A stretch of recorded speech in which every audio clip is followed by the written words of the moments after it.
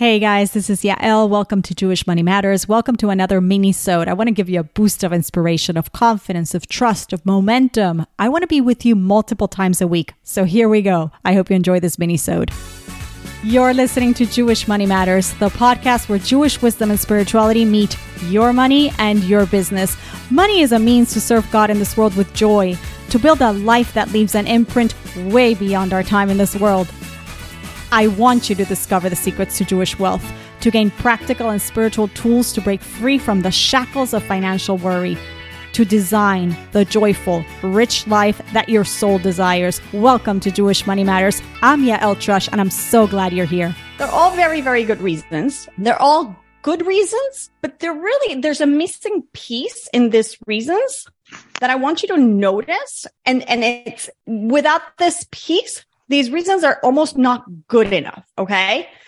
Because I need to make money, because I need to survive, there has to be more than that. And I know you all know this. I know intuitively you're all creatives, you're in Razel's group. Obviously, I know you know this. It's because I have something I have to offer. There's like this thing in me. There's talent, right? There's this God-given, either it was a struggle or it's a struggle combined with a talent, or it's a talent. There's something I need to offer, right? But with that, we have to also realize that the challenge here for reframing why we're in business and really making this something that really motivates us and keeps us in the game, okay, is taking the I and removing it a little bit, or actually quite a lot. What do I mean by that? The real reason we're in business, the real reason is to serve others. That's the bottom line. And if that is not true, we're not going to be in business.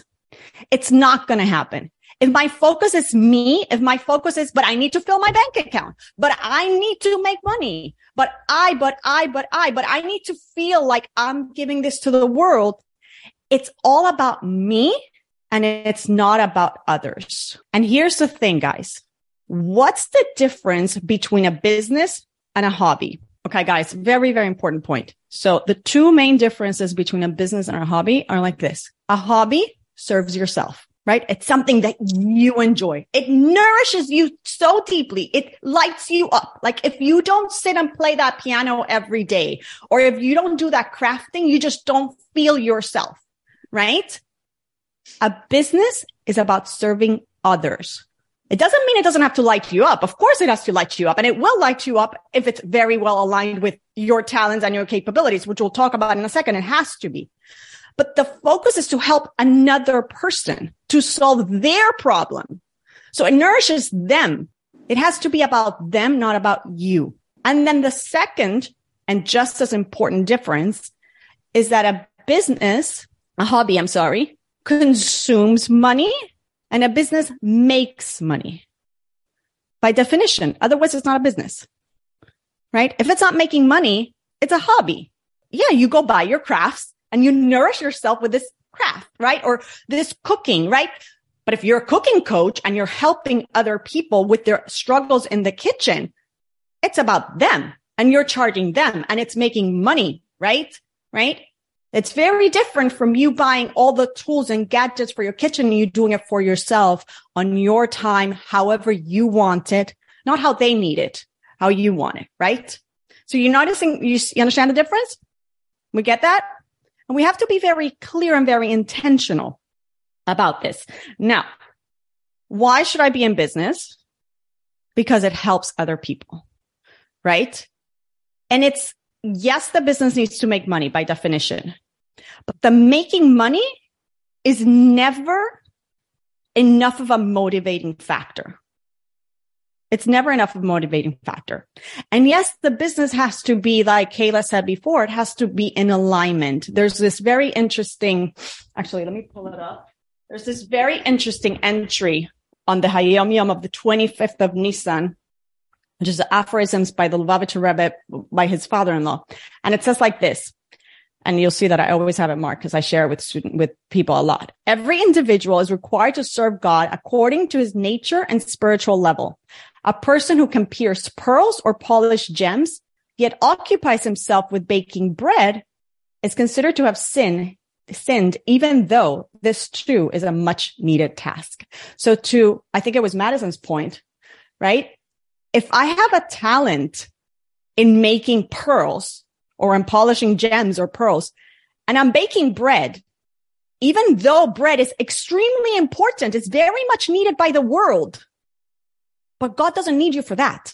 He has other bakers. He gave you a talent somewhere else. So yes, 100%. And this is not the only source for this. We can look at the Sha'ar HaBitachon, of course, and the Sha'ar HaBitachon in chapter 3 specifies very clearly that a person has to look for a vessel for livelihood, a means for livelihood in the area that they have a particular inclination, talent, tolerance for, right? And ability, right? So I have a particular tolerance for things that are very detailed oriented, right? Not everybody does. My husband has a very high level of tolerance for spreadsheets and numbers and analytical work. He's not built like a big contractor. He can't handle that kind of work, right? But there are people who are and would never sit crunching numbers and analyzing finances like my husband does, right? He should not become a contractor. He really should not, because that's not where his talent is, right? And there's plenty of other things that I shouldn't be doing because my talent is not there. So that's a little bit of an aside just for us to know, yes, we should be looking for the alignment. 100%. We have to. Okay. But we also have to know that the ego piece is going to be a little bit of a struggle when we're in business because it's also going to try to hold us back from that visibility. It's going to keep us in our comfort zone. It's going to really hold it from charging, from pricing, from not throwing a discount when it hasn't been requested. There's a lot of things that I want you to notice that, right? So remember that it's about them. How can you best serve them? Okay. So when I charge someone, I'm actually benefiting them, because what happens when you pay for something versus when you get it for free? You value it so much more, right? And when you get a sweater at Walmart and when you get it at Nordstrom or at Neiman Marcus, you're probably going to take better care of it, right? You're going to invest a little bit more on it, right? You're not just going to dump it in the wash. You're going to probably read the label. How do I have to take care of this? But if it's a $10 sweatshirt from Walmart, you might not really care, and you might actually cook with it and not wear an apron. And like, it doesn't really matter, right? You value it so much more, right? So who's the you? It's them, the people who you're serving, right? So when you're in business, and again, I'm using the word kind of intentional, Kayla, to kind of ease the discomfort with the word, because I think hopefully by the end of today, you'll start feeling more comfortable that there's nothing wrong with this. Okay. You start seeing that there's nothing wrong with it. When you're in business and you're offering something to somebody which solves a problem, right? It solves a need that they have. You woke up, you have to go to work, you went to bed late, and you didn't have time to grab breakfast, and the drive-through of Starbucks. I'm not a Starbucks person, so I don't even know why I'm coming up with this solution, this example, but okay, is right there on your way to work, and you love their caramel, I don't know what, right? They just solved the need for you because you need the caffeine, you need something in your stomach, and you need to be awake because in 15 minutes you have to deliver a presentation at work, right? They solved a need. You're willing to give them those $7 because they really solved your problem, which is you didn't feel altogether because you didn't have your caffeine or your sugar or whatever it was, right? So obviously when we're in the services industry, it's even more poignant, right? This mug solves a need, but it's a cute mug, and I'm happy that I have it. By the way, it says something really nice. It says, think good and it will be good, which is a very nice thing for us to always keep in mind. Okay. And I'm very happy that I have it. Now, people have different degrees of needs and pain points and things they have to solve in their lives. Right. And when we're in services, it becomes a little bit more clear. When you're selling a product, there's a little bit more of a different style of how to serve it. There has to be a story behind it so that people get enamored by the whole story of the product and can relate to it. When you're offering a service, the story is super critical. Absolutely. They have to relate to you. But again, what is it that you're solving for me, right? What is it? And that becomes a very, very important piece of the puzzle. But before we get to that, because I do want to get to offer in a minute, but I think I'm a little bit ahead of myself. Let me just say one thing before we get to offer. I probably have implied it, but I just want to make it very, very clear. Okay. Why should people pay you for what you're offering them? Let me hear from the group. I think we already get this. Why should people pay you for what you're offering? Point, at the end of the day, it's good for them. It's good for them, right? It's good for them to pay. It's not about you. It's actually good for them, because if they don't pay you, like you both suggested, they're not going to invest in it. They're not going to do anything, right? You don't treat the thing that you got for free the same way that you treat the thing that you invested in, right?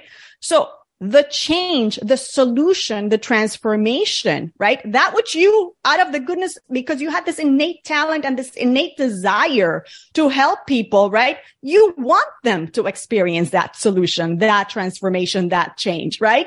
You don't, if you're a wellness coach or a weight loss coach or something like that, you want your students to succeed, right? We all do. We want our clients to succeed. Otherwise, why did we go through this challenge or this pain point, the struggle ourselves, which led us to this business? Or why did God put this talent to communicate this, to offer, right? It's to serve them. So again, we're going back to the same. It's all about them. So because it's good for them, I have the responsibility to charge them. Do you guys see what I'm saying? It's my moral obligation to charge them, and it's my moral obligation to sell them. And we'll get to that, right? I have to be selling because it's good for them. It's not about me. That's amazing. It's not about me. It's very uncomfortable, but guess what? That's all about the I. Oh, but it doesn't feel good. Oh, but what are they going to think about me? Oh, but what are my classmates from high school going to think? You notice the I? There's a lot of I. What about my Aunt Thelma? She knew that I wasn't very good at any of this stuff. Oh, they're probably going to be talking about me at Thanksgiving dinner, right? It's all about me. And we have to get that out of the way or we're not going to help people. We have to get our ego out of the way when we're in business. It has to be about them. And again, when we get comfortable with the idea that it's good for money to be flowing, that it's good that they should be charging and helping their employees put their family through school and feeding their family and allowing their family to go to Israel. And this, like all the goodness that comes from that. Again, think about it this way. It's not when I bring money into my business, right? Then I can pay an assistant. Then with that money, that assistant or those two people who work for me, they're able to put their kid through school and they're able to do so again, there's this ripple effect. It's never just about me, right? So when I'm modeling this, like you said, but it's not, and not even for the modeling sake, just the impact that the money can have, not just on your life, but everybody else's life around you, not to mention the meister that you're giving from the earnings that you're making on that business that you wouldn't otherwise be able to make. So there's the charity component. There's the people that provide you service. Somebody built a website for you. You paid them for that, right? That's an amazing thing. That's how they're able to then pay for other things, right? Right. So there's this ripple effect. It's very good for us to get comfortable with and realize how good it is. It's so amazing because when I get to charge, not only am I helping those people who are experiencing my service, right? But now I also get to help everybody else in my environment. Hey ladies, I hope you enjoyed this mini-sode. Please leave a review on iTunes. I hope this was uplifting, inspiring, refreshing, and that you have an amazing day.